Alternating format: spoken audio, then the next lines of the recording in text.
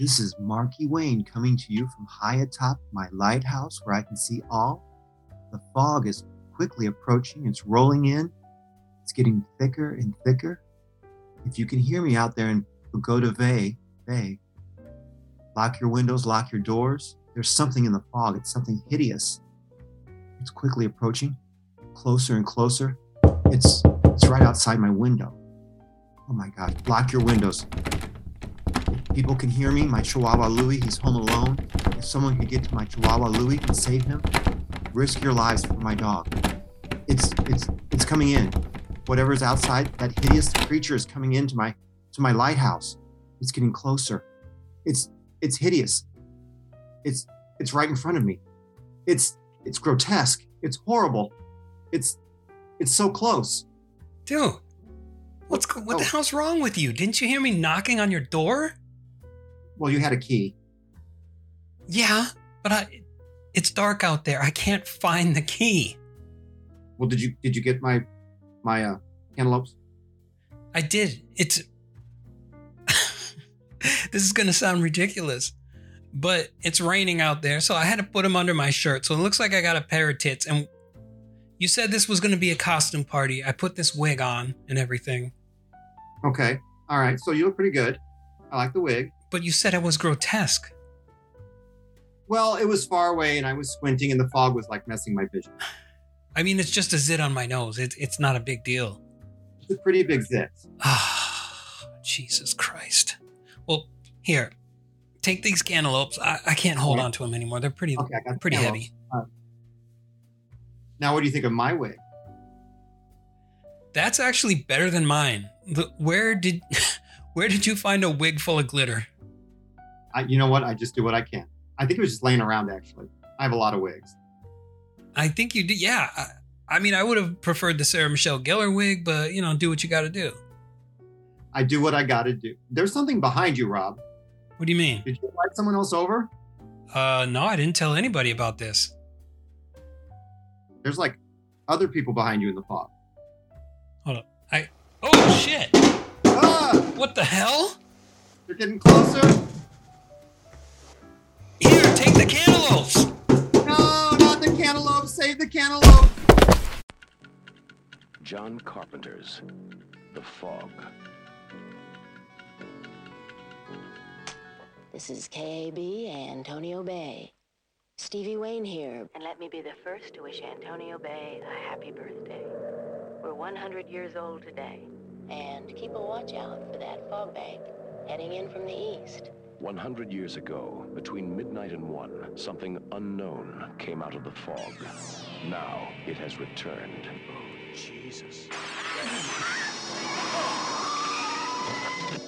100 years ago, between midnight and 1, something unnatural came out of the fog. Now it has returned.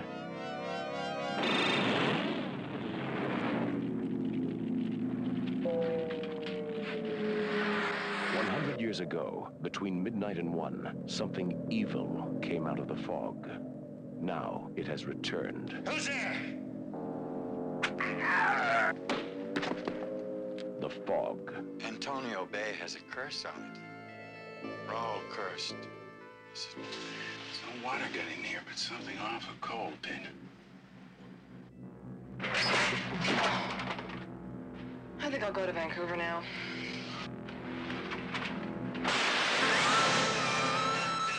Where's the fog now? Well, it should be right outside my door now. Oh, there's something different about this fog. Dan, stay away from the door! Someone listen to me! Get inside and lock your doors. Close your windows. There's something in the fog.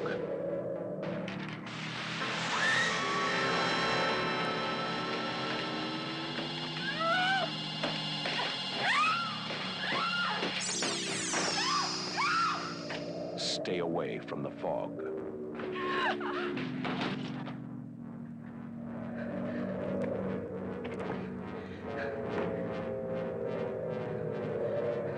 From the creator of Halloween, the ultimate experience in terror and suspense.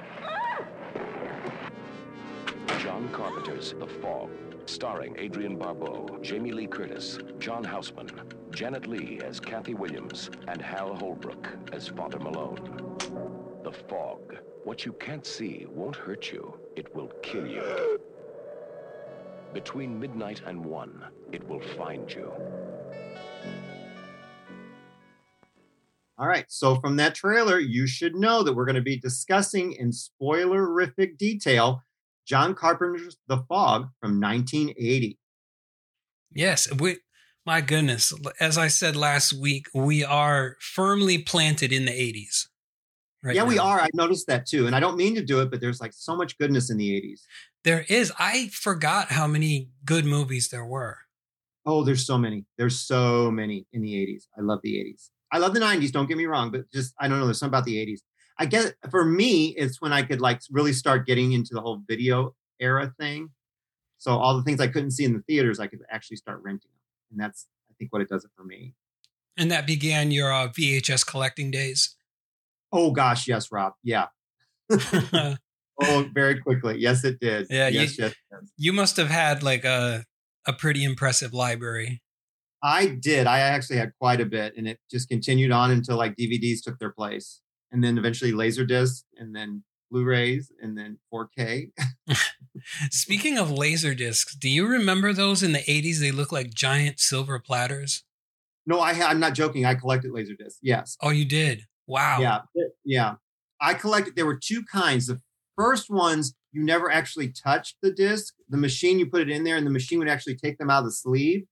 The second iteration of the ones I collected were they actually, like you're talking about, the big silver disc. Those are the ones I had a ton of those. Okay.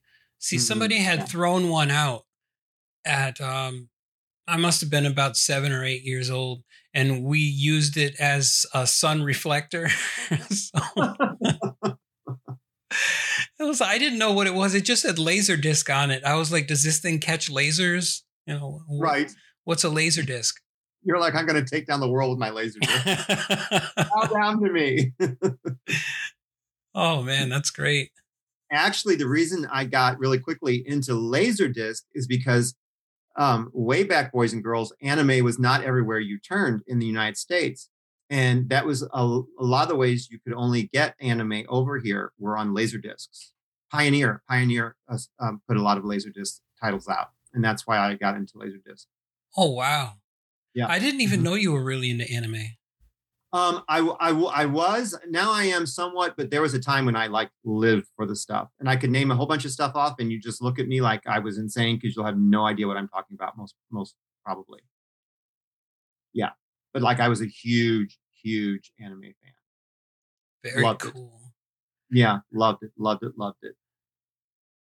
Yeah, because I know you're into it, but I'm assuming probably a lot of stuff you watch is stuff that's readily available like now. Because I mean, everywhere you go now, I mean, you could just turn on like Netflix and their stuff, and I think Hulu's got titles, and but that was not the case back then. Well, I think I could not make the distinction. I don't think any American kid could back in the day. You know, when you were watching Voltron, maybe, or I think it's Tatsunoko, where you know the people were wearing the visors, the clear visors, and they looked like eagles and stuff. Well, that was are you talking about Battle of the Planets or G-Force or Gatchaman? Gatchaman, probably, yeah. Well, that was all the same thing. It just depended on where you were, what they called it. But that was my jam. Like, I loved that show so much. That was my shit, too. I mean, Oh, seriously? Yeah. Yeah, no, I love that stuff. Like, I could not get enough of that. Mark.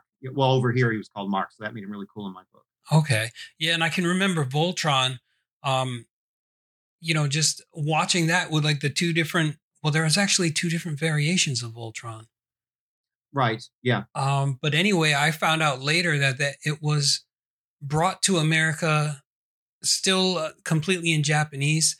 And the people who brought it to America actually dubbed it because they couldn't understand Japanese. So they just added their own stuff to it, you know, based on what was happening. And that's a little tidbit brought to you by Bobby Anthem, who told me. And so I was like, wow, that's pretty amazing stuff, you know? Yeah. Yeah. And I could like you and I could go like way off track with this one because I could talk for hours about this. But yeah, that's interesting what we as Americans did to the Japanese like anime culture. Right. Yeah. But yeah, no, I was a huge anime fan. So that's how I first got into Laserdisc. The bad thing about Laserdisc, and then we can stop this whole conversation, is they were, because no one knew about the technology because it's new, but they got laser rot really bad. And it would just eventually, like how a snowy TV screen would look. Yeah. They would start to look like that. They would get laser rot, and there was pretty much nothing you could do with it then. So is that kind of like adjusting the tracking on your VCR? Exactly, but it never goes away. Yeah. Okay. It just got more snowy and snowy and snowy looking. So you eventually just had all these things that were useless. Man, that's awful. And I can imagine those things were really expensive. Oh my gosh, yes. Yeah. But they were fun while they lasted, and I did enjoy it.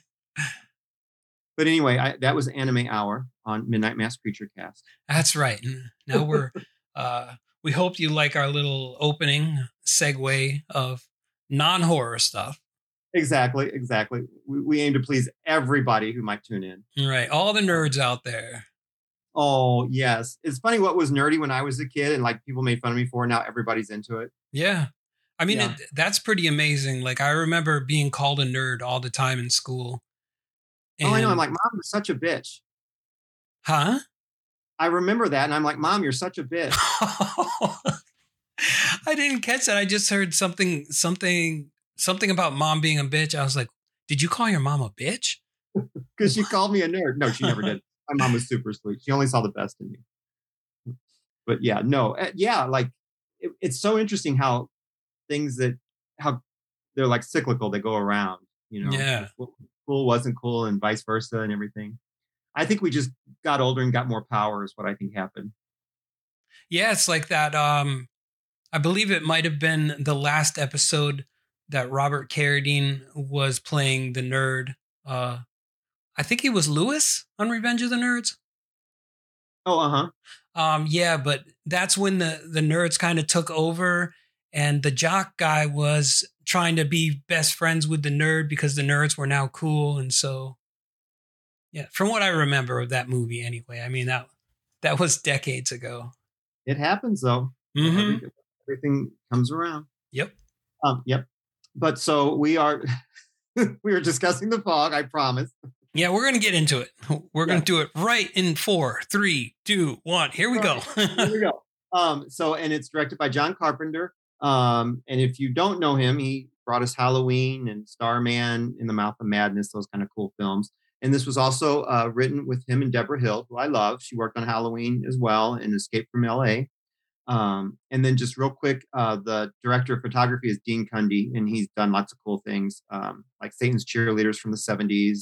And he did Rock and Roll High School, Without Warning. He also worked on Death Becomes Her, which you and I talked about, in Jurassic Park.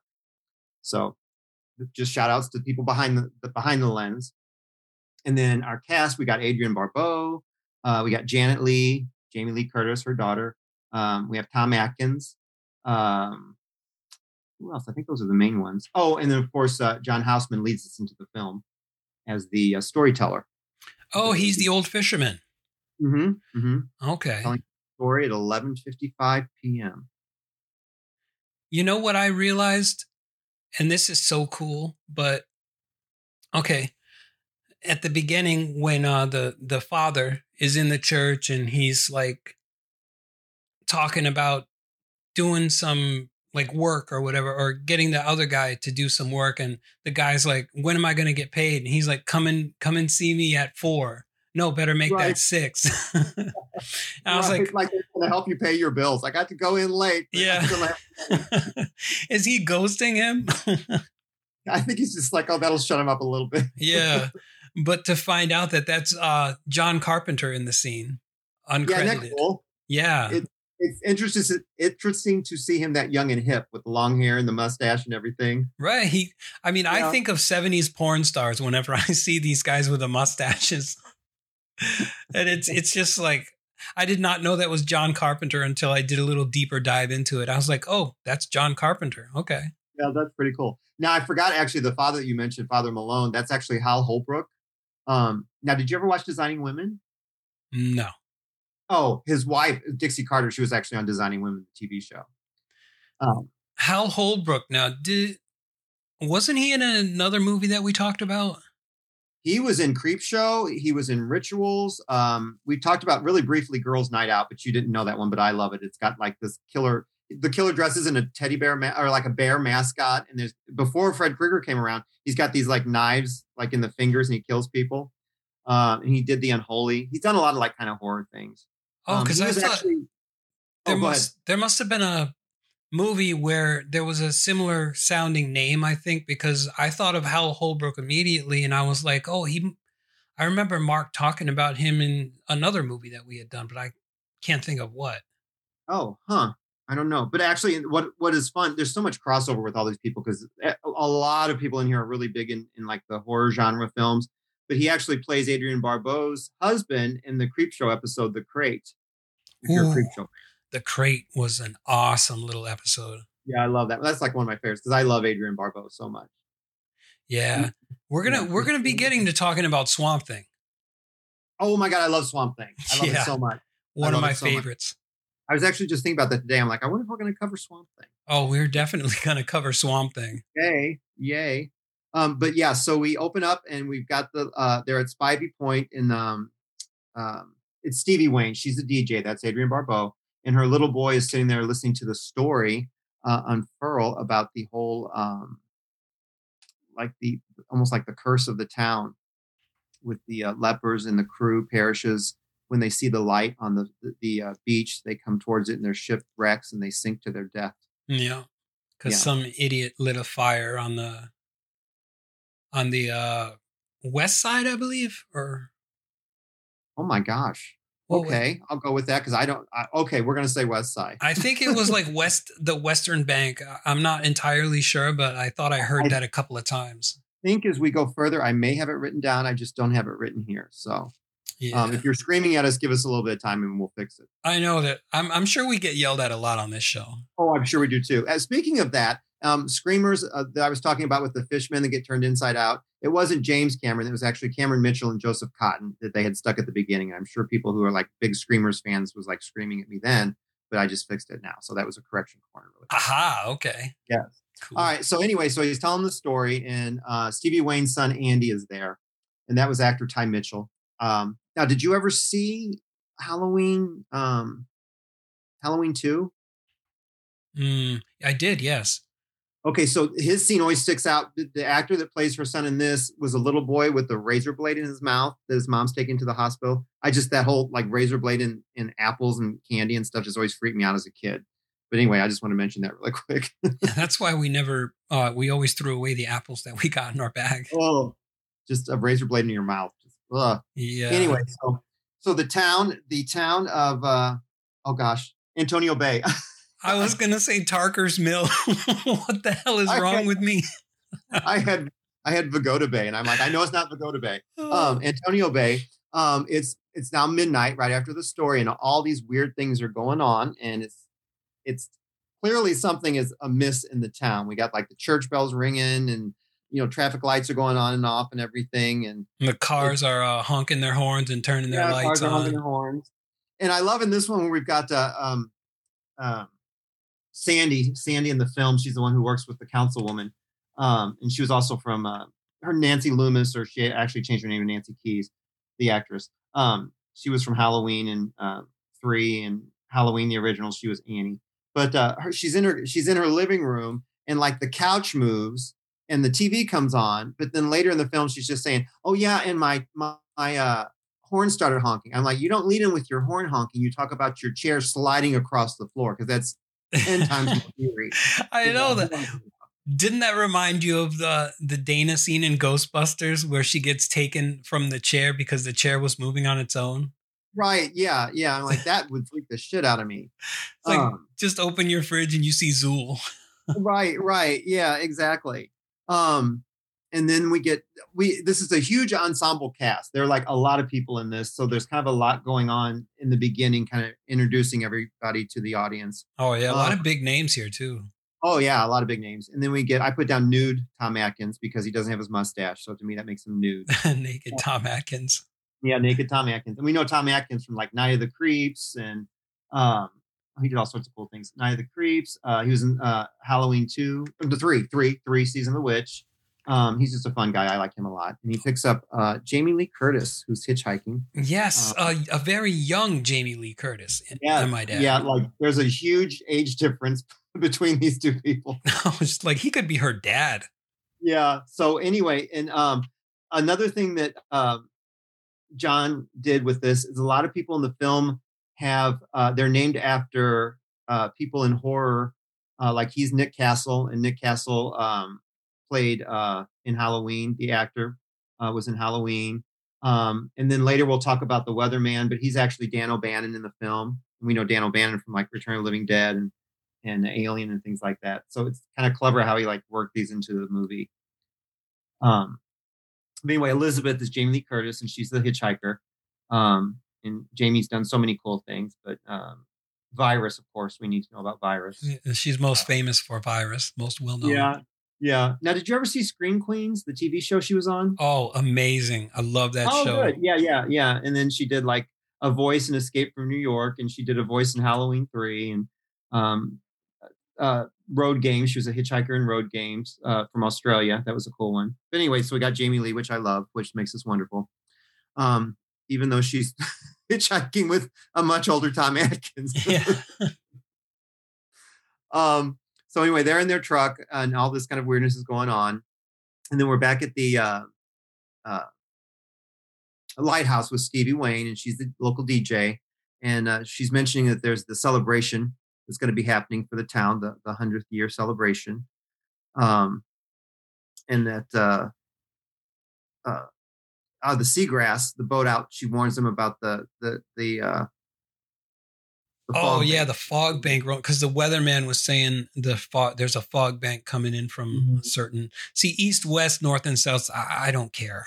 Just no, I'm really bad about that. Like I am so bad with directions. It's like one of my downfalls. Yeah. I'm terrible with directions. Oh, me too. And that Dan is the weather guy, and that's again Dan O'Bannon, who is named after the writer and director, Mr. O'Bannon. And he's played by Charles Cyphers, and he did a lot of John Carpenter films as well. He did like Halloween. He was Annie's dad in Halloween. He did Someone's Watching Me, Rituals with Hal Holbrook. So he's done a lot of cool stuff. But he's got this like little kind of witty banter back and forth with Stevie up at the lighthouse, and they've never really met, but you can tell he's got a crush on her. But he wants her bad. Yeah, he's not too interested though.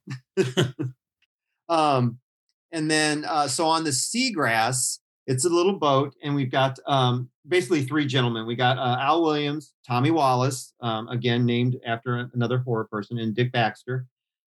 And then they're just basically they kind of get together and they drink out there and just kind of really basic like shoot the shit and talk to each other. And clearly, Tom Atkins has been known to do this with them as well. His character, because he's friends with them as well.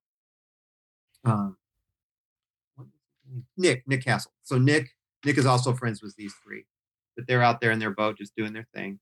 The two of them are older, Al and Tommy. They're the older gentlemen with beards, and then Dick is the younger one out of the three on the boat. You with me? Yep, I'm still here. Okay, and then the John Goff is the one who plays Al Williams. And he was in Drive-In Massacre, which I love. He was in Maniac Cop, which we discussed before. And then he was in a film called Grotesque from '88 with Linda Blair. Have you seen this? It sounds familiar. Okay, if you have not, it's '88, so it's fair game. We are covering this film because it's so friggin' weird. But anyway, he was in that. And then Tommy Wallace was played by George Buck Flowers. And he was in They Live and Village of the Damned, both by Mr. Carpenter. And then James Canning played Dick Baxter, and he was in the Elvis movie that John Carpenter directed with Kurt Russell playing Elvis. If you ever saw that one? No, I didn't see that one. Yeah. But anyway, that's where he's from. So these gentlemen are out on their little boat, and they kind of see another boat pulling up beside them. Might I add that the warning that they heard on the radio from Stevie Wayne said there's a fog bank coming in, and the guy's like, she must be crazy. There's no fog bank. And then like the next minute, like fog starts rolling in. Exactly. Yep. And then I guess the crew members of the ghost ship board the Seagrass. Yeah. Gentlemen. I call it the Flying Dutchman. Well, I don't know like when or where or what was done to punch it up, but apparently Avco Embassy, the company that Mr. Carpenter did this for, wasn't pleased with the original film, and they had them punch it up with like gore and violence because they thought it wasn't going to sell to audience. And I wonder if maybe some of these, because there's a bit of gore on here with the killings. Yeah, I think it's very restrained though. Yeah, but I wonder if this was part of that whole punching it up, because we get the one guy gets kind of like done in with a sword, and then there's the not fishing hook. What would you call it? Like it's almost like a meat hook. Yeah, like a meat hook, I'd say. Yeah, like to pull things in, and he gets done in that way and everything. So the three on the boat are quickly dispatched. Yeah, by the lepers. Lepers. I mean, I swore because. All right, the first time I saw this movie, I was so young that I couldn't even understand what was going on. You know, on one of our many trips to Maine, I was at the drive-in and this was playing. That's awesome. Yeah.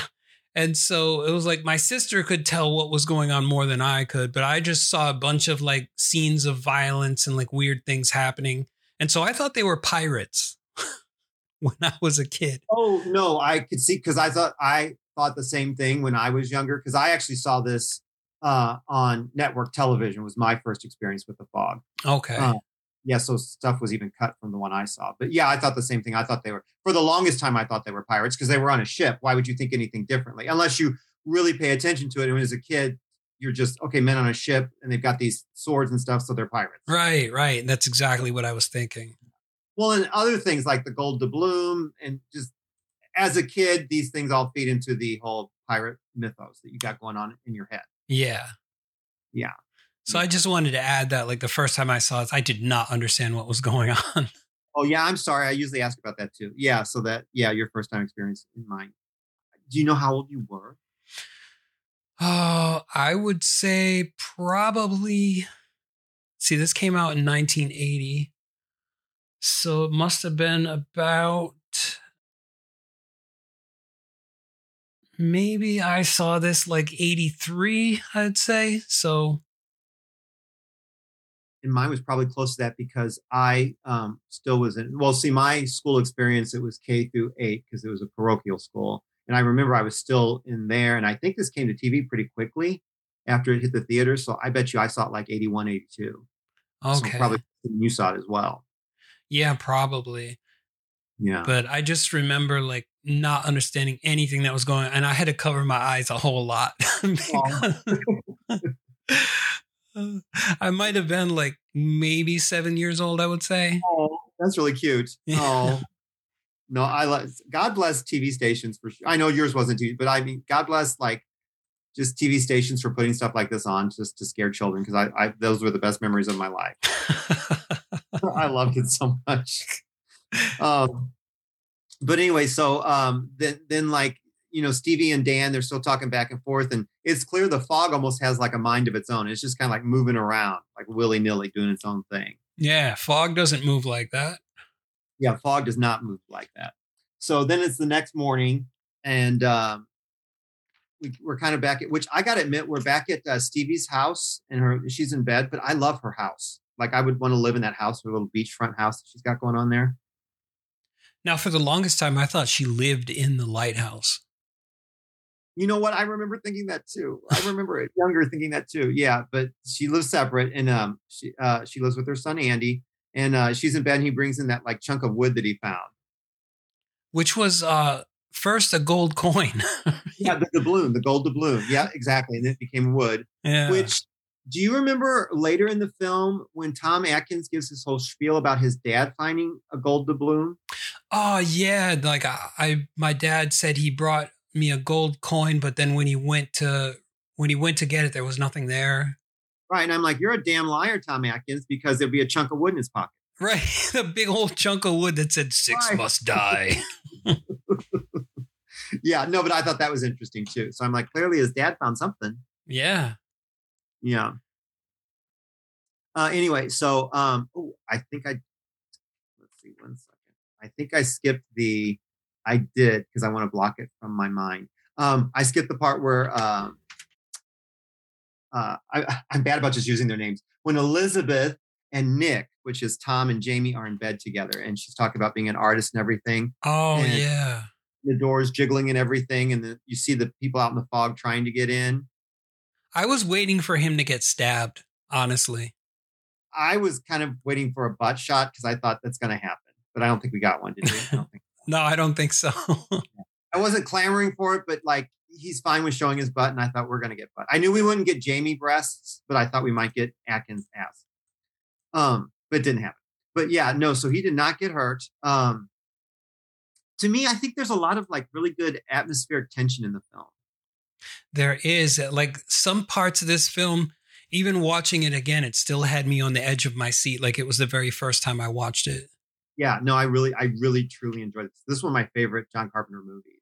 Like I love this movie a lot. It's good with the buildup. I mean, it doesn't just throw everything at you all at once. And also another effect I thought was good was the specters. You don't really see their faces. You don't see too much of them. And the way the lighting hits, it just keeps that creep factor continuous.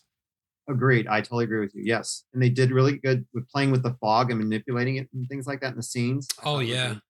Yeah. Like the lighting. That's why I mentioned Mr. Cundy, because he's, needs credit for doing all that as well.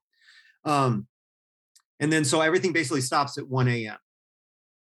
in the morning. So it's basically midnight to 1 is when everything transpires. And then it's the next day. And this is where Andy finds a gold doubloon and he comes in and wakes his mom up. And I remember my mom used to wear nightgowns like that. I just remember when she sat up in bed, I'm like, I remember my mom would have those. They're kind of like satiny polyester things. But anyway, that's neither here nor there.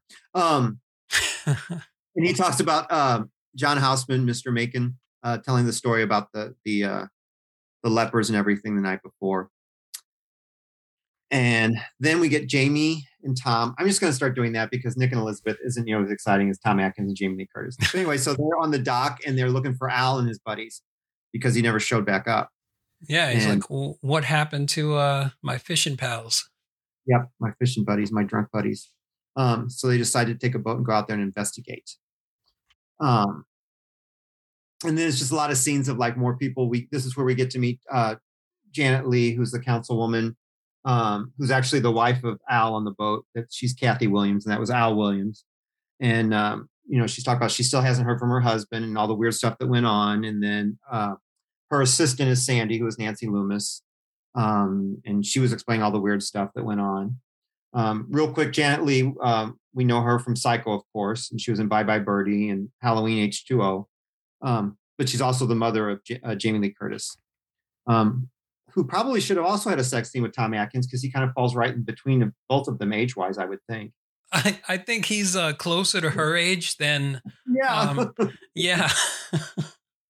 I mean, because let's see, at around that time, 1980, she looked like maybe to be early 50s, I would say. Yeah. So, yeah, she would have been fair game for Tom, too. Yeah. Either way. Anyway. So we got like all the different little scenes going on. We've got, Nick and Elizabeth. We've got Kathy and Sandy doing their thing. And Kathy and Sandy are actually heading out to the church to talk with Father Malone about giving the benediction for the upcoming ceremony that night. And then once we get Elizabeth and Nick on the boat, they are figuring out that it's like dry, but it also looks like it's been underwater for a very long time. Yeah, and there's like a lot of what the hell? Oh, sorry, I'm thinking of a little bit later, but when he he smells the beer can. Yeah, no, go for it. Yeah, because it's right around this time. Exactly. Yeah. Yeah. She gives him she's like, oh, you guys like to drink. And he's like, yep, that's one thing we like to do. And he takes the beer can. I thought he was going to swig it. And I was like, no, don't do that. Yeah. And he's like, it tastes like, it's like salt water. Yeah, it's like salt water. And everything's rusted together. Yeah. And apparently something really cold because everything It froze Like- the mercury at a 20 degrees or something like that. Yeah, exactly. Yes, exactly. And then I love, just real quick, back at the church. Oh, I know what you're going for. Okay, go hit it. When Kathy's looking for Father Malone and he like spring loads, jumps out of the dark. I'm like, what are you doing, Father Malone? Jesus Christ, he should wear a belt. He just hopped right on the I know. shadows. And then that's when he's talking about like, what was it, December 9th, they met with the leper colony. Yeah. And everything was like planned. And what was it, his grandfather? Oh, I forgot we should mention that the diary broke out of the wall on that first night. Yeah. Oh, yes. Yeah, the diary. So he's got this whole diary that's kind of like feed him all this information, everything. And now he's like all drunk because he's upset about everything that happened. So he's been hitting the bottle really hard. And then the gold they stole, they actually melted it down and made a gigantic crucifix with it. Yeah. And then so back on the boat, we get another jump scare with a corpse in the locker falls down on Elizabeth, who's actually Jamie Lee Curtis. Right. And didn't that look like Michael Myers? It did. Yes, it did. Yes, it did. Yes, it did. I totally agree with you on that. I was like, holy shit, she just can't escape her brother. Nope, she cannot escape her brother. Nope, exactly. And then they're back at the, I guess, like the morgue or whatever. And so they leave her alone. They keep leaving her alone when they shouldn't. So they're out there talking, and the mortician or whatever is talking with Nick about everything. And he's saying the guy looks like he's been down underwater for like ever. And, you know, Nick's like, well, that can't be, blah, blah, blah. But then she's in there with the corpse, and he basically gets up and comes towards her with a scalpel. Right. And something's going to happen because the camera keeps panning over to like the corpse laying on the table. Totally. And you're just like, get out of the room now. Quick, leave. Now, I will say this. Okay, so I've always had like this on DVD. Actually, first VHS, then DVD, and then Blu-ray. But I actually got the new 4K, and it is so pristine that I noticed stuff in this movie that I've watched a bazillion times that I have never noticed before. Like Scream Factory did a fantastic job with the resolution on their 4K with this thing. It's fantastic. But so he falls and carves that 3 on the floor, which I've never noticed before in my life. Like on the Blu-ray, I didn't notice it, but like it's crystal clear on the 4K. There's that number 3 on the floor that he carved when he fell. I didn't think that was a 3. I thought it was a B. For bitch. Bitch, I almost had you. I thought he was trying to write something. I was like, B. What significance does B have?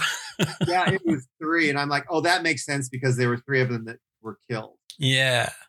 Yeah, because there's 6 that have to meet their match. Right. Yeah. Okay, so let's see here. All right, yeah, I'm just thinking, I'm trying to keep track of the kill count. Because it's just the 3 men so far. Yeah. Yeah. So, and I love this scene too, because we get Stevie in her Jeep heading up to the lighthouse, and she's going through her promo tapes. And she also had the chunk of wood that Andy brought in. It says Dane on it. Yeah. Oh, but before we get that, I just want to talk about how long it takes to reach that goddamn lighthouse. Oh, can you imagine? She must have the best gams in the world from doing that. I know. Oh my Lord. Yeah. Like that is a walk. Yeah. I don't think I would even make it halfway. Oh, can you imagine? And then like the weather's not always going to be nice. Like doing that in the rain and everything. Oh, that's gotta suck. Oh yeah. That would be horrible. Horrible. I mean, holy shit. I have never seen a lighthouse so far away from its original source where you've got to walk down a million freaking steps. Yeah, no, she is like hiking to her job every day. Yeah. I don't know. I just love this character. Like to me, like when you associate, there's certain characters you associate actors with, and she will always be Stevie Wayne to me. I don't know why. I just love her in this role. Like Stevie Wayne is Adrienne Barbeau and vice versa. Like I just think she kills this role. I see. Honestly, I feel the same way as with Adrienne Barbeau in Swamp Thing. Well, you're wrong. No, no, I get it. There's just certain roles that they just stick with you, and it's just like you are meant for that role. Right. Yeah. No, yeah. It's just yeah. I just love her in this. I'm so excited that we're gonna do Swamp Thing too. Now, will we ever do the second one with Heather Locklear? Oh, definitely. Oh, fun. Okay, cool. Because I have wigs for her too. And then I also like at the church where they're like, where Kathy's like telling Sandy they kind of got to like sober up Father Malone because he's been hitting it really hard and he's not going to be able to do the benediction that night. Yeah, he's been hitting the sauce a little too hard. Yeah. And then I love the whole scene where she's listening to her tapes and then she puts the Dane sign kind of close. Like actually she stacks it on the tapes, the promo tapes. Yeah. And then it kind of like fills with water and leaks down on the tape player. And it does that whole like weird like demon ghost voice about everyone dying and everything. The sick shall die or whatever. Yep. Yeah. And then it catches fire while it's wet. Yeah. Yeah. Which is the whole thing I love. Yeah, I love that. Only ghosts can do that. Yeah, but I'm like, put yourself in that situation. Wouldn't you be like, what the fuck? I would run out of there. I don't understand this shit. I'm gone. Yeah, it's really weird. It's very jarring. I like the uneasiness of the film, and I think that's one of the ones that really adds to that whole air of uneasiness that's got going on. Yeah, I think it's good good writing coupled with people knowing what to do with special effects because it was originally supposed to be kind of cheesy. And not take it so. Yeah, I was reading about that. It was. It was not. Yeah, it was not supposed to be like such a serious atmospheric thing. And John Carpenter like worked his magic on it. Oh wow! Yeah, I would not have liked that. Like, and the cast is really good, and they're fleshed out just enough that you care about them. I think. Yeah. You know, because I'm like, I hope that Elizabeth doesn't get herpes. You know. Around, we don't know. Yeah, you become invested in them really quickly because yes. I also heard that like he cast her. Mr. Carpenter cast Jamie Lee in this because it was before Halloween had really like kind of taken off, and so he was trying to like help get her star power going. So he put her in this as well. Okay. Yeah, but anyway, yeah. No, I love her so much. And then, so because of the whole thing you were talking about, like, you know, bursting into fire and everything. So Stevie calls home and she talks to Mrs. Culbritz, who's babysitting, who I love her. She's like the coolest older lady who's babysitting Andy. She reminds me of one of the old ladies from Dennis the Menace that used to play on Nick. Yes. I could totally see that. Yeah. But I love her so much. I just love her so much.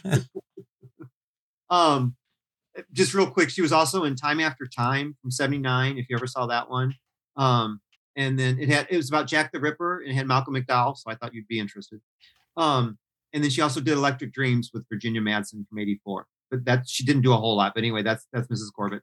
But Stevie, she's like telling Andy, don't go out there, don't pick anything else up, don't leave the house and everything. Yeah, don't pick up any more doubloons or driftwood. Yeah, exactly. And then then we get Andy and Miss Corbett, and they're at the house, and they kind of notice the clouds rolling in. And just real quick, they're back at the morgue, and then oh God, I jumped way ahead. This is where Jamie actually gets the whole corpse thing. Sorry. Oh shit! Yeah, that's all right. I knew I was going to lose my place because that's just what happens to me. This one, it's because it's such an ensemble cast, it does kind of go all over the place. Yeah. Well, even when I could watch a movie 5 minutes ago and I would still get things out of chronological order. Well, yes. But seriously, this one just kind of like is all. There's a lot going on simultaneously with different people, but eventually they all bring it together, which is really cool. So then I actually have the three of scrawled on the floor, and then we jump to the scenes of the town, which is really cool with the foghorn going on. It's kind of windy and the town's real quiet. The celebration's starting to happen. But then the Father Malone's going on. Tragedy was a catalyst for Antonio Bay. And that the Coast Guard is still looking for Al, and that Annie's like, you really, or not Annie, she was Annie in Halloween, but Sandy's like, you really should not be doing this. But Kathy's like, oh, I can carry on. I can do this. And I'm thinking, I know women like that.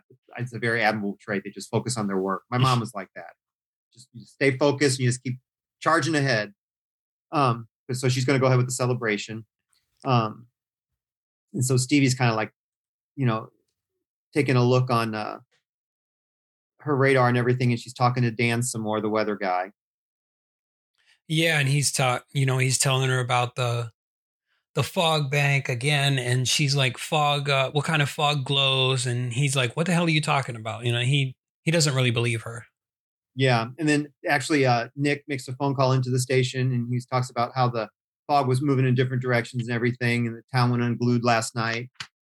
And he asks how old Stevie is, and she says, she gives him the age. He's like, oh, we're too close in age. We can't sleep together. So no, she explains to Nick the whole Driftwood sign story, that what happened and everything. Ah, yes, the story about his dad bringing the gold doubloon and everything. Mm-hmm, exactly. And then so Nick and Elizabeth decide to head out to the lighthouse as well. So they jump in his truck and head off. And this is where Dan switches his shift. He actually relieves another gentleman, and he takes over the shift at the weather station. And let's see here. So, and this is where Stevie and Dan pick up their conversation again. Oh, yeah. And she's telling him, he's like, I hear somebody knocking on the door. And she's like, don't open the door. Stay on the phone. He's getting all cocky. I know. He's like, yeah. Never should have come here, pal. Yeah. Yeah. And that doesn't work out too well for him because he gets the hook through the throat. Oh, man. And then, so that would, if you're counting, that should make number 4, correct? Yeah, that would be death number 4. Okay. And then, so Janet's given her speech of the celebration. And then, help me here. So who is David Sims? Because he contacts the lighthouse about an emergency. Is that the officer? Who is David Sims? Wait a minute. I think she says contact the sheriff. My son. Right. You're right. Yes. Because she starts freaking out about Andy being home alone. Thank you. Oh, thank you so much. Oh my gosh, you're a godsend. Thank you. And the little old lady is number 5. Miss Corbett. Yep. Yeah. So, and I blame Andy for this shit, because if he would have listened to her back wouldn't have been turned. But oh no, I say just a little longer, and she's like, "Go to your room." And he's like, "Can I look just a little bit longer?" And she's like, "No." And then she gets it. Yep. So I all on Andy's shoulders. That little bastard. Brat. Yeah, spoiled brat. So anyway, yeah. So she gets it. So she's number 5, and then that's when Stevie's like pleading with everybody to save her son. And luckily, we've got Nick and Elizabeth, and they are not making love while that young boy died. They are going to head back and rescue Andy. Yep, and I love the scene with him just like huddled up on the bed while that fist with the hook is like pounding through the paper thin door. I know. Didn't that look like the door to a barn or some shit? It did. Yeah. I think it was the style of the house, but yeah, it's like just ripping through the door, and he's not moving. He's just huddled on his bed. Yeah. I don't know if I would be sitting on the bed. I would probably be looking for a place to hide, actually. Yeah, I'd be under the bed, not just sitting there looking at it, because they can see you once they get that little hole punched through. Yeah, right. Here's Johnny. Right. But luckily, Tom, grabs him and pulls him out, and they jump in the car with Jamie, except the wheel is stuck. Yeah, they've got really shitty luck. I'll tell you that. They have very shitty luck. Yeah. Well, and it adds up to all those little just almost there moments where they just barely get away. Mm-hmm. And that's what has you on the edge of your seat. Oh, yeah.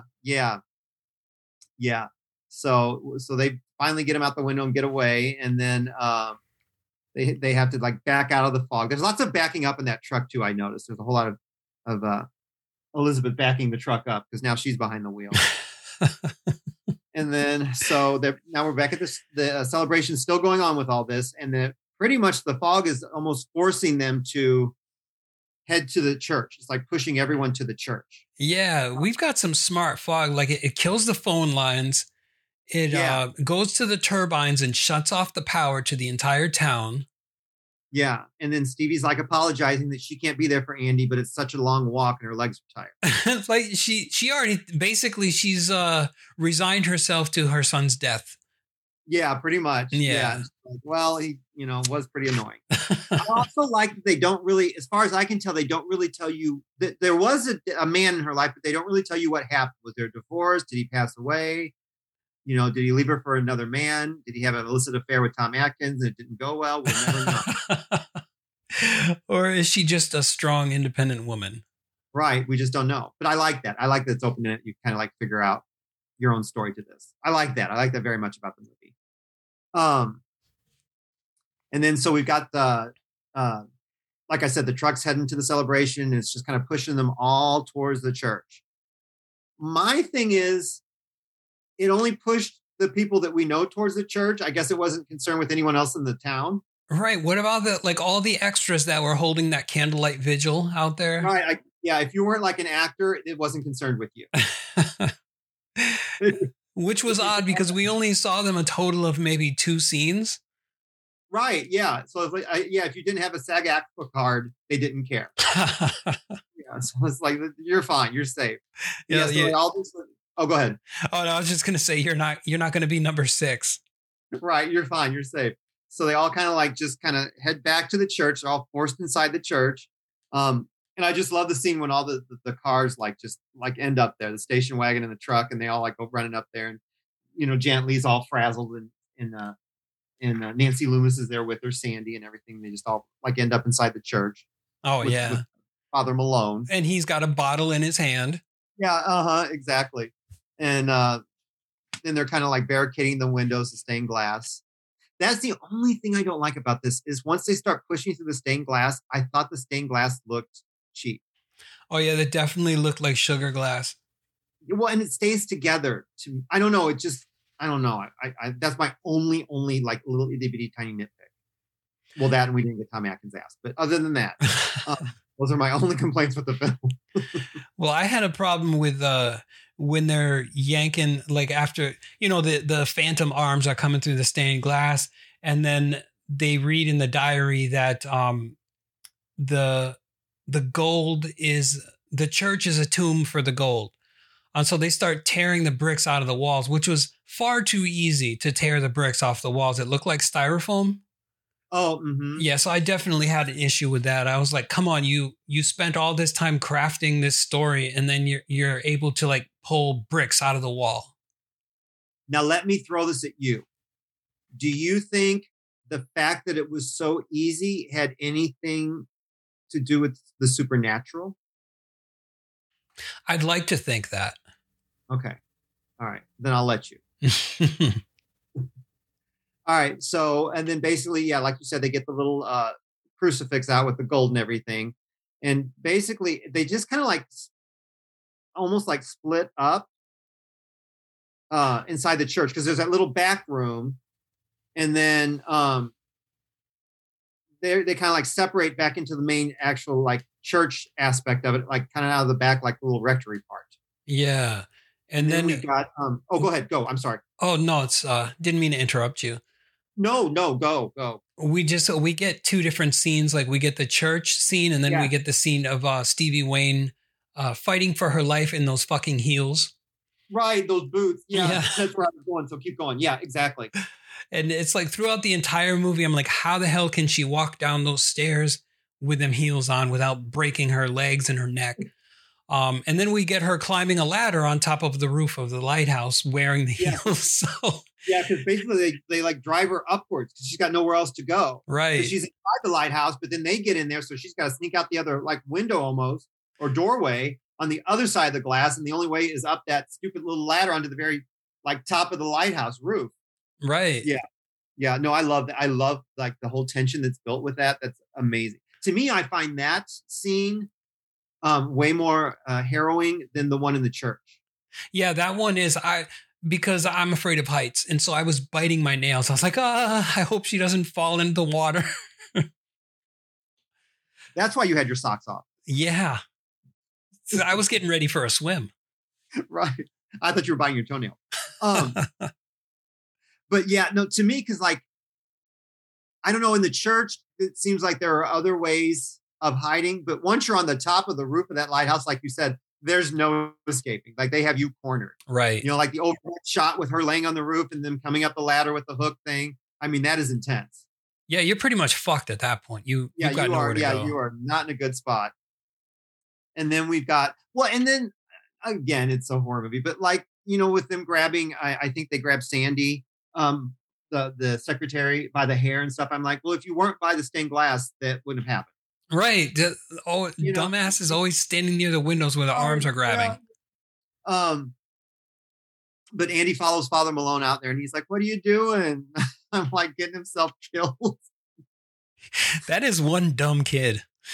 Yeah, Andy. Oh yeah, totally. But the three women run in to grab Andy, and then Tom uh, goes towards the father, and then we see the lighthouse roof, and the fog kind of subsides because the father basically hands over the cross to Yeah. the leper, and there's that whole like light show going on and everything. And to me, that looked like the cross was like burning hot. Like I always expect to see his hands like totally like melted away from him. That's what I was thinking. I was expecting like the priest to be taken with the spirits, like melted in a big blaze of light or something. Yeah, exactly. And then we get the shows of the town, and the fog's kind of like subsiding away from it and everything, and the group leaves the church, and Andy's like, it's going away. And then we have Stevie. She's back in her lighthouse, and she's like, I don't know what happened to Antonio Bay tonight. And you see across the sea that the ship and the fog's kind of like just dissipating and everything. Yeah, she says like keep your eye out for the fog or something like that. Yeah, and that's the end of the movie. Yeah, and well, not really. What? Because we What get do you mean, Rob? we get drunken Father Malone saying I was supposed to be number 6 or something like that. What? And this, I was not expecting this. I thought like they got their gold, they were going to leave. Oh no, a leper is never happy till they get their due desserts. Yeah, they're number 6. They've got to have the 6. Gotta have number 6. Yeah. And so we are treated to a scene where I guess it's implied that Father Malone gets his head cut off by a pirate sword. Mm-hmm. Yeah, we see the sword swinging. Yep. Which I assume it's Blake swinging the sword, because Blake is the one they kind of like, the really wealthy one that they kind of, he thought he could buy the land and everything, and they're like, no, you're a leper, you can't come. Yeah. He obeys property. And I love what they did with the eye effects on the ghosts. Oh yeah, yes, they are awesome. They're almost like demon awesome, like the movie Demons. Yeah, they are. Yeah, no, I really like it a lot. Yeah, it's very cool. So, Rob, would you recommend the movie? Oh, hell yeah. Yeah, I think so too. I think a lot of people like poo-poo it because it's just like a ghost story. And I really think it, especially at that point in time, they were expecting like more like slasher horror from John Carpenter. But I think it's so, it is restrained, but that's what I like about it. Like that restrained building terror, I think is amazing. Like I love that in movies. I agree. It doesn't have to be buckets of gore for every film. Oh, no. And I think there is enough, like, I think they tried to pacify people who are looking for like, that slasher element to it. I mean, because you do get a little bit gory kills and stuff, but I just think it's just so atmospheric, and the tone and the mood is just so creepy, and for like a stormy, rainy night, this would be like the perfect watch, I think. Dim all the lights and put this on. Oh, yeah. We're all in bed with Tom Atkins and snuggle up. And then he's got Jamie Lee on the other side. And Janet, and then Adrian. Yeah. Holy shit. He's a player. He is Tom Atkins. And then you find out the mustache is actually Velcro, and he could just pull it off and put it on. He's like Mr. Potato Head. It's all because he was legendary in Night of the Creeps. Night of the Creeps. Now, see, that's funny because to me, talk about movies, my Tom Atkins is the Halloween 3 Seasons of the Witch. That's when I think of Tom Atkins, that's the role I think of. Really? Okay. Mm-hmm. I can see that. So it's just, go. Yeah. Oh, I can see that. It's just Night of the Creeps was the thing for me that supplanted him as like the badass that he is. Yeah, I think it's what you're exposed to for some reason. It's just what sticks with you at that particular moment. I don't know why. Right. But yeah, it's like, yeah. But I love him so much. He's just so funny. I also think he has a very good sense of humor about himself. Like he's in on the joke. Yeah. Yeah. No, I really like him a lot. I actually like all the actors in this. I think it was very well cast. Oh, indeed. It was a great cast. Mm-hmm. Yeah, I think and especially for who they were, I didn't feel like anyone was above anyone else. It wasn't like, oh, I'm Janet Leigh, I'm too good for this, or I'm Jamie Lee Curtis, I can't be bothered with this. Like I think they all gave it like they're all, they brought their best game to it, and it shows. Yeah, they did. And like you brought something to my attention that I didn't know, that Janet Leigh was actually Jamie Lee Curtis's mother. And so Oh, are you serious? I'm totally serious. I did not know that. No, that's her mom. Yeah, and she was also in Halloween H2O with her as well. Oh, and they named wow. Norma after Psycho, a little homage to Psycho as well. Okay. Yeah. No, I thought it was very sweet that they cast her, that she got to be in 2 movies with Jamie Lee. That is badass. I like that. Yeah, I think I love when they do stuff like that. I love that so much. I think it's awesome. I would just like with John Carpenter and Deborah Hill giving them all these actors in here names of like different people involved with horror movies. That was really sweet. Yeah, and I think they did that with Slither. Like they named the characters and the town after like certain parts of John Carpenter films. Yeah, that's very cool. I love when people do that because it doesn't take away from it if you're not in the know, but if you're in the know, it's a little something. Yeah, it's like little Easter eggs. Yeah, it's awesome. Yeah, I really do like that. Yeah, that's pretty cool. So have we covered the fog thoroughly? I think we are covered in fog right now. Exactly. I know my hair is, my wig is like matted to my head. Well, I took the wig off because it made my head too hot.